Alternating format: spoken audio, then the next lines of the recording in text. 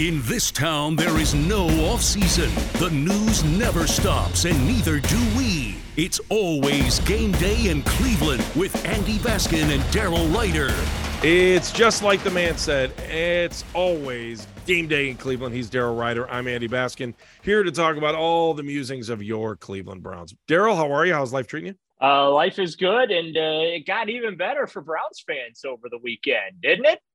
I am shocked at how easy that deal was, I think, and the fact that the Browns were able to bring in Za'Darius Smith. What are the details behind the deal, Daryl?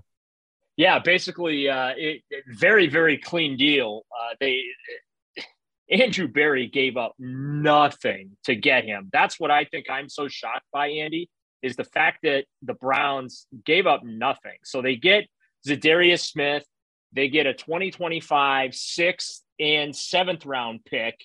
Meanwhile, the Browns give back 5th round picks in 2024 and 2025. So like they gave up nothing. Like I can't believe how clean, how easy that trade was for Barry to really pull off. You get a 6 and a 7 in 2025, and you give up a 5 and 24 and 25. Like, that's nothing, right? And then, of course, they restructured his deal, so he's going to be paid a little better than Jadeveon Clowney was paid. But, yeah, this guy's going to come in basically in a prove-it situation. Let's be honest about it. It's going to be a prove-it situation for him, and he's going to be motivated. And gives basically Myles Garrett that typical prolific opposite of him pass rusher. Let me before we talk about him, the player, I want to dive into the deal because I don't think this happens if it's not Kwesi Adofo-Mensah. Like, I think most teams would have waited for him to be cut because Minnesota is in cap hell right now. So I think that part of the deal happens is just because Andrew Berry and Mensah are so tight, and that, this relationship that we have with Minnesota has been pretty good. As long as we don't play them at all, I have no problems with any of it. Right. And if you're Minnesota, you're going to be looking at the Browns defensive front, and 50% of the Browns defensive front will be from Minnesota last year. I just think I love the fact that the Browns essentially can look at this as a rental for a year. What's it cost them? $11 million for the whole deal, or $7 million?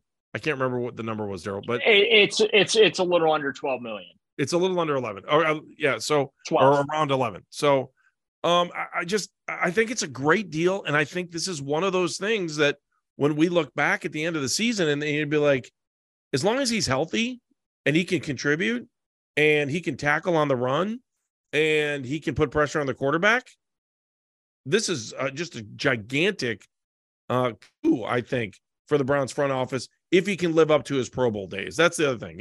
Yes, he's on the other side of 30, which I kind of like because it means the Browns are willing to go outside of their comfort zone on a 1-year rental and bring him in. So I think that they've done a nice job. And look, even with Jadeveon Clowney, they've tried to do everything they can to make sure that they have an outstanding player on the other side. And I think they did it again. I think it's a home run. Yeah, it's clean. It's easy. Again, gave up nothing to get him. 1-year deal, and it's similar to Clowney in so many respects, right? I mean, he's here 1 year, just under $12 million. They're going to pay him. If he plays well, they have the option to re-sign him next March, right? And if he plays to a point to where he has reset his own market value and is able to go out in free agency and get a 3, 4, 5-year deal, right? That's okay too, because the Browns got out of him what they wanted for that one season. And the other thing to kind of keep in mind that I think is important for folks to remember, Andy, is the depth. A lot of the young kids that might have played, like, first of all, let's start with Obadiah Okoronkwo, right?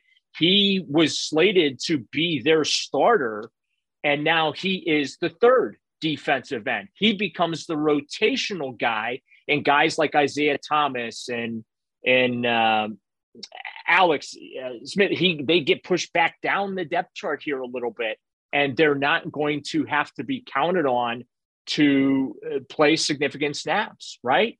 And so I think that that's an important aspect of this when you look at the Browns' depth and what Smith is going to allow them to do. It's going to allow them to basically go ahead and reset the way they think about their depth chart. Well, I mean, it looks the only real question is what left tackle. Or I'm sorry, left tackle, because Garrett's at the end, Jordan Elliott's there, and then you've got Dalvin Tomlinson and Zadarius Smith. So when you look at those four spots, Elliott's, I think, is really the only one that's up for grabs. I don't know who you might put in that spot, and I also wonder where Perry and Winfrey is. You know what I'm saying? Does that? I mean, I think 3 out of the 4 feel real good, don't they? I don't think I'm counting on Perry and Winfrey at all. No, I'm not. So I mean, I'm ready to let. Yeah, I'm not expecting him to be on the roster. Yeah, too many maturity issues for me. But so your defensive end. How about for the front office, though, Daryl? Not for you. What do you think the front office is? Because you know as well as I do that they don't want to give up on one of their own draft picks, although he has done some silly things. So at defensive end, it's going to be, as we talk about, Myles Garrett and Zadarius Smith. And then it's going to be Ogbonnaya Okoronkwo, Alex Wright, Isaiah Thomas, Isaiah McGuire, their 4th-round pick, right? At defensive tackle, to me, it's going to be Dalvin Tomlinson, Jordan Elliott is your starters, and then Siaki Ika, Perry and Winfrey, Tommy Togiai, and go, just kind of go work from there. I think that they're going to be in pretty good shape in that, in that front. It's the trade changed the calculus of what I felt was their potential when it comes to getting after the quarterback, sacks, things like that. I am expecting them, fair or not, I'm expecting at minimum, 25 sacks combined out of Myles Garrett and Zadarius Smith. 25 sacks or more out of those two guys. Maybe 26, 27, 28 combined. But to me, the bare minimum, the baseline there, 25 sacks out of those guys. I think that's a fair. I think that's a fair expectation. So what are you looking for a grand total? You're saying 25 sacks out of them, and then I don't know. What are you hoping for? Another maybe for another, the rest of the team? No. Maybe another 10 combined. So that gets you to 35 sacks on the year, right? Yeah. And I think that means you've done a lot of damage. Look, that's almost 2 sacks a game, Andy. Right? Yeah, I'm just going back and looking at the stats of sacks for last year, and that still seems low. 30, 35, 36.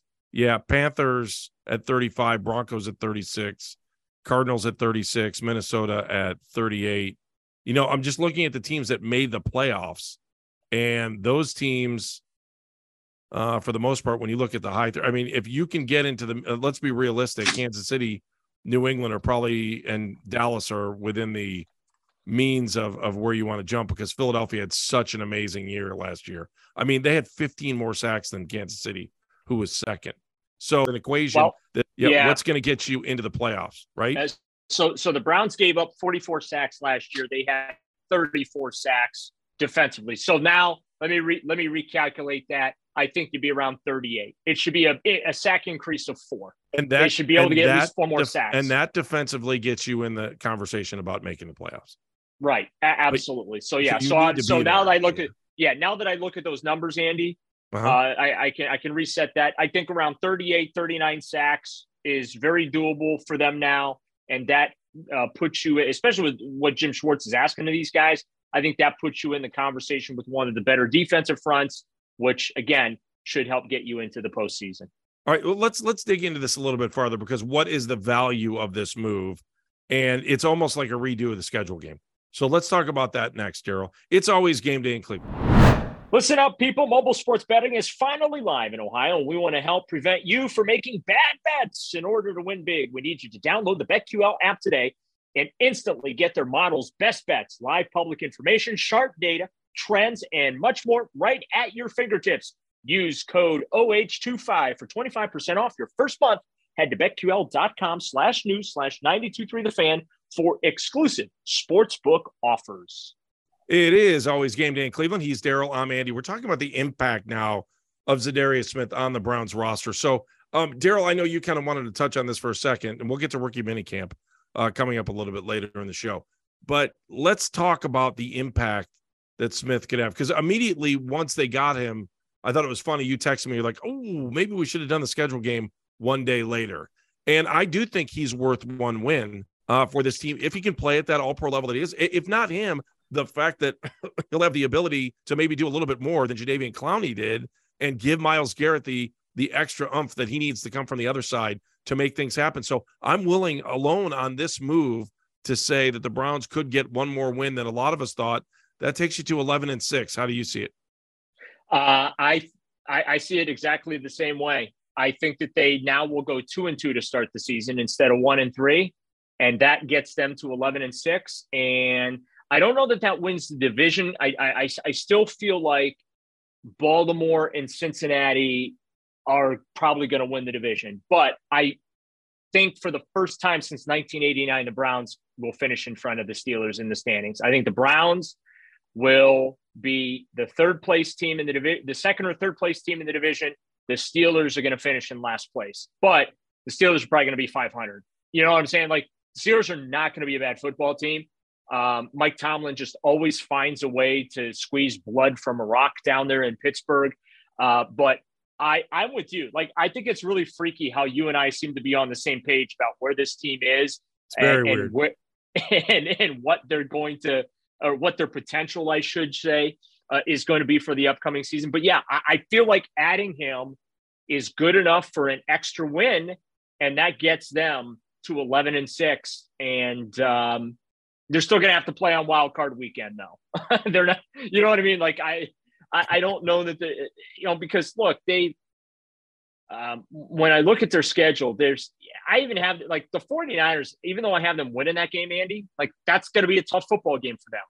Tennessee, I have them beating the Titans, but Mike Vrabel, like that's going to be a tough football game. Even though I don't think the Titans are going to be as good as they've been in years past, Mike Vrabel is going to have his team playing hard. So, I mean, I've got them winning a couple of games that I think are going to be tough. I think the Broncos are going to be better than they were a year ago with Russell Wilson, but I think that that's a game that the Browns ultimately are going to win. Jacksonville, I think it should be a little better than they were a year ago, and they're going to be in playoff contention. But I've got the Browns beating the Jaguars at home. So, yeah, I think 11-6 is about where this football team is. And when I look at, like, the state of the roster, I know we talked about in the last segment a little bit as we kind of broke down some of the defense. Like, it's hard for me. I was my good friend Kenny Rhoda, who I used to work with years ago. I was on his show Monday afternoon.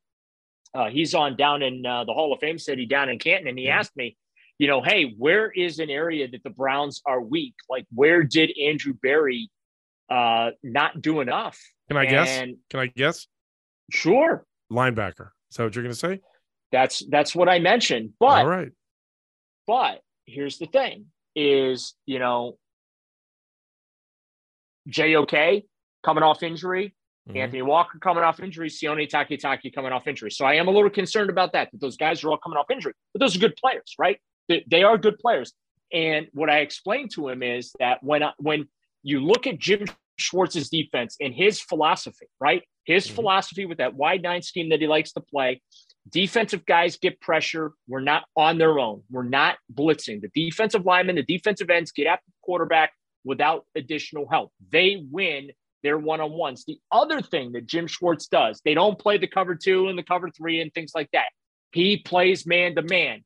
He wants his corners to win their one-on-ones and compete, right? So what was one of the big problems that the Browns had last year in the secondary?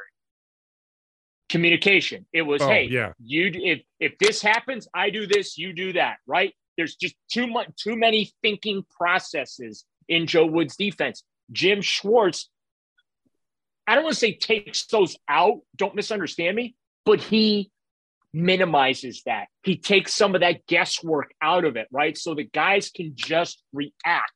And so when I look at that philosophically, where are the Browns the strongest? Now they're strongest up front.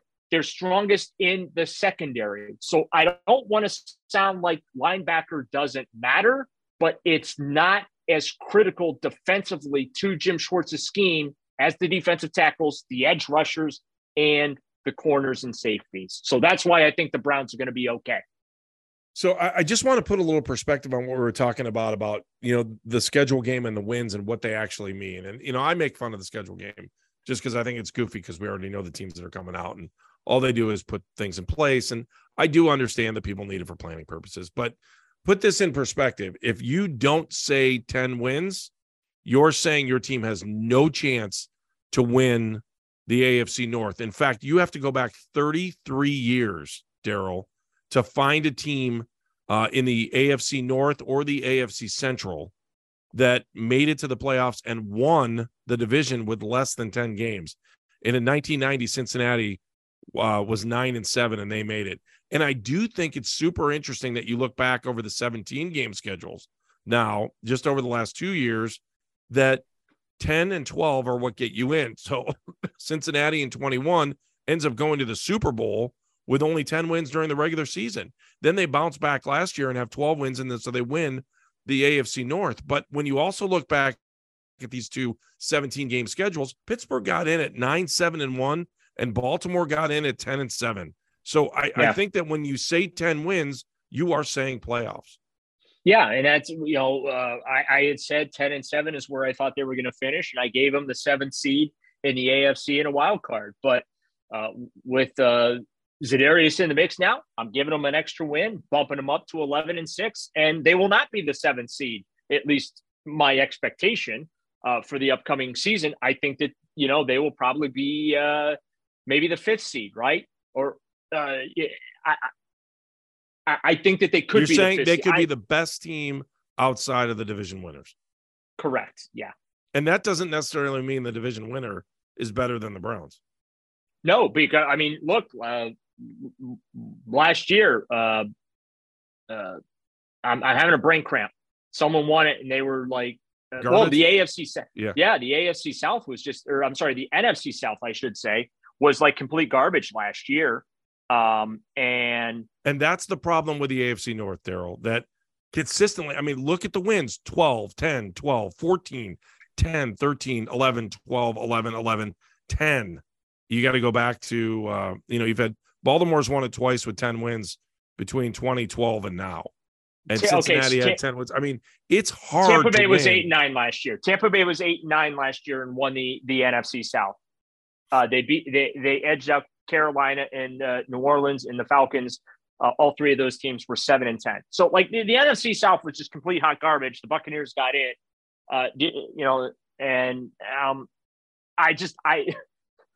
the AFC North certainly is not the NFC South. You know what I'm saying? Tom Brady, and also too, keep in mind, Tom Brady left the Buccaneers. Drew Brees is no longer with the Saints. Falcons quarterback situations, Matt Ryan not there anymore. So three, and Cam Newton with the Panthers. So all four quarterbacks in that division, there's been a quarterback transition in that division. So no secret that the division went to hell. But yeah, I think that when you look at the AFC North, if Deshaun Watson plays up to expectation, right, and returns to being one of the top quarterbacks in the league, whether it's, I'm going to say top 10, I think that that's fair. He should be a top 10 quarterback in the National Football League this coming season. If he does that, Andy, I don't know what Kenny Pickett's going to give the Steelers, but Joe Burrow, Lamar Jackson, and Deshaun Watson, that's a tough division when you're talking about quarterbacks. And let me just add one more thing to how hard it is to win, right? So if I'm doing my math correct here, there are only 4 teams in the history of the AFC North and AFC Central that have had 10 wins and didn't make the playoffs. It's pretty amazing. In 75, and the Cleveland Browns were one of them in 2007. That's right. Right. So the Houston Oilers were 10-4 in 75. The Bengals were 10-4 in 76, and they didn't make it. And that's 2. There's another one that didn't make it. Cincinnati again in 86, won 10 games. I remember the Browns winning late in the season against the Bengals in 86 too to get there. So the Browns had won the Central at 12-4, and Cincinnati was 10-6 and didn't make the playoffs. And then you flash forward to the Browns year where they had won. They went 10-6, second in 2007. So I mean, you know what? It's interesting, Daryl, as we look at the Browns and how hard it is to win in the AFC North, and then you look at what the Guardians did or the Indians did to pop away from the old AL East. And they have benefited. It's almost like, man, if the Browns, it was the best thing that happened to them. Oh, without a doubt. But for the Browns, it has just been murder because there are so many good teams in our division. And it's historic. It's not even, you go back to the beginning of the AFC Central in the 70s, and it's just, it's been tough, super tough. Well, and when you look at, trying to think, in the I'm trying to remember the 1999 Browns or the way things played out. The way things played out. Jacksonville won in 99. They were 14-2. Here we go. I looked it up. Yeah, so the old AFC Central was Jacksonville, Tennessee, Ravens, Steelers, Bengals, Browns, and then what they did is when the Texans came into the league in 2002, that's when they did the realignment and created the North, South, East, and West divisions. So, Jacksonville and Tennessee, they slid off to the AFC South with the Colts and the Texans, and the Browns were left with their traditional rivals, the Steelers, the Bengals, and then of course the Baltimore Ravens, because that's the league wanted the Cleveland-Baltimore rivalry, and unfortunately that's not gone very well for Cleveland. No. And the Ravens have a couple of Vince Lombardis in the trophy case on top of it. So it's this division has been tough on the Browns because you have seen the Ravens, Steelers, and Bengals year in and year out. It's astonishing to me, Andy, that the Browns have not won a division since 1989. That still is a mind. The Houston Texans have won their division. The Jacksonville Jaguars have won their division. Carolina Panthers have won their division. The Cleveland Browns, 1989. And that was also the last year they were better than the Steelers in the division. It's been a long, long time. We are talking rookie minicamp next on It's Always Game Day in Cleveland. It's always game day in Cleveland. Let's talk Browns rookie minicamp as I'm waiting for the season to get here. Can't get here fast enough. He's Daryl Ryder. I'm Andy Baskin. Daryl, give me the lowdown on Browns rookie minicamp. It felt like I was watching a high school football practice, to be honest. Really? With you. Yeah. Wow. I mean, they had 28 guys there. You not a lot of 11. You couldn't do it 11 on 11 because you didn't have enough dudes, right? Right. But no, in all seriousness, it was kind of cool because I was fascinated watching the coaches work with the rookies and the young players that were there. They had the 7 members of the rookie class. They signed 5 of those guys on Friday. Cedric Tillman is among those, first pick, 74 overall. He's not been signed yet, but I don't think that's going to be a problem getting him signed. But they had the 7 draft picks. They had 9 undrafted rookie free agents, and they had another 6 tryout guys, and they may sign 1 or 2 of those tryout guys. But it was just really cool to watch the coaches actually coach. Bill Callahan's teaching DeJuan Jones footwork and hand play. You know what I'm saying? Hand placement and stuff like that. Watching the D-line coach, teach getting through the bags and what angles to take and where to fight off the block. And it was a lot of fun. The receivers coach teaching, Tillman, footwork, getting off the line of scrimmage, moves and stuff. So it was real cool to watch those coaches work with the players on almost a one-on-one basis at times. I mean, they did drills and things like that, but there was just a tremendous amount of hands-on coaching. So that was a lot of fun to watch because that's something you don't see a lot of in the NFL. Let's be honest about it, right? When when fans who are listening to this podcast, when you guys go to training camp, you don't see a lot of, the position coaches will, coach some things up here and there and that, but like, you don't hear them walking guys through drills. Like, here's how we're going to do this drill. This is what I'm looking for from you. This is what I want to see. Because those aren't really, those are positional periods and not really individual periods, right? I mean, it's not. Yeah. They don't really have time, I don't think, especially when you're doing install of plays and you're trying to make sure that everything's going right towards games. I mean, your focus is games for the most part, right? How are we getting ready for this next? And you don't ever 100%. See that. That's a great call, Daryl. Great call. Yeah. So it was a lot of fun to watch that. And I'll be honest with you, not a lot to glean from rookie minicamp just because of that fact. Yes, Tillman caught the footballs that were thrown to him. You know what I'm saying? But it's on air, no defense. The members of the draft class, I will say, they're really hard to miss on the football field. They're big, like they are big. Their size is noticeable. And so, like, anybody gets sick, there's always somebody that gets sick at these things. Welcome to the NFL sickness. It happens every time.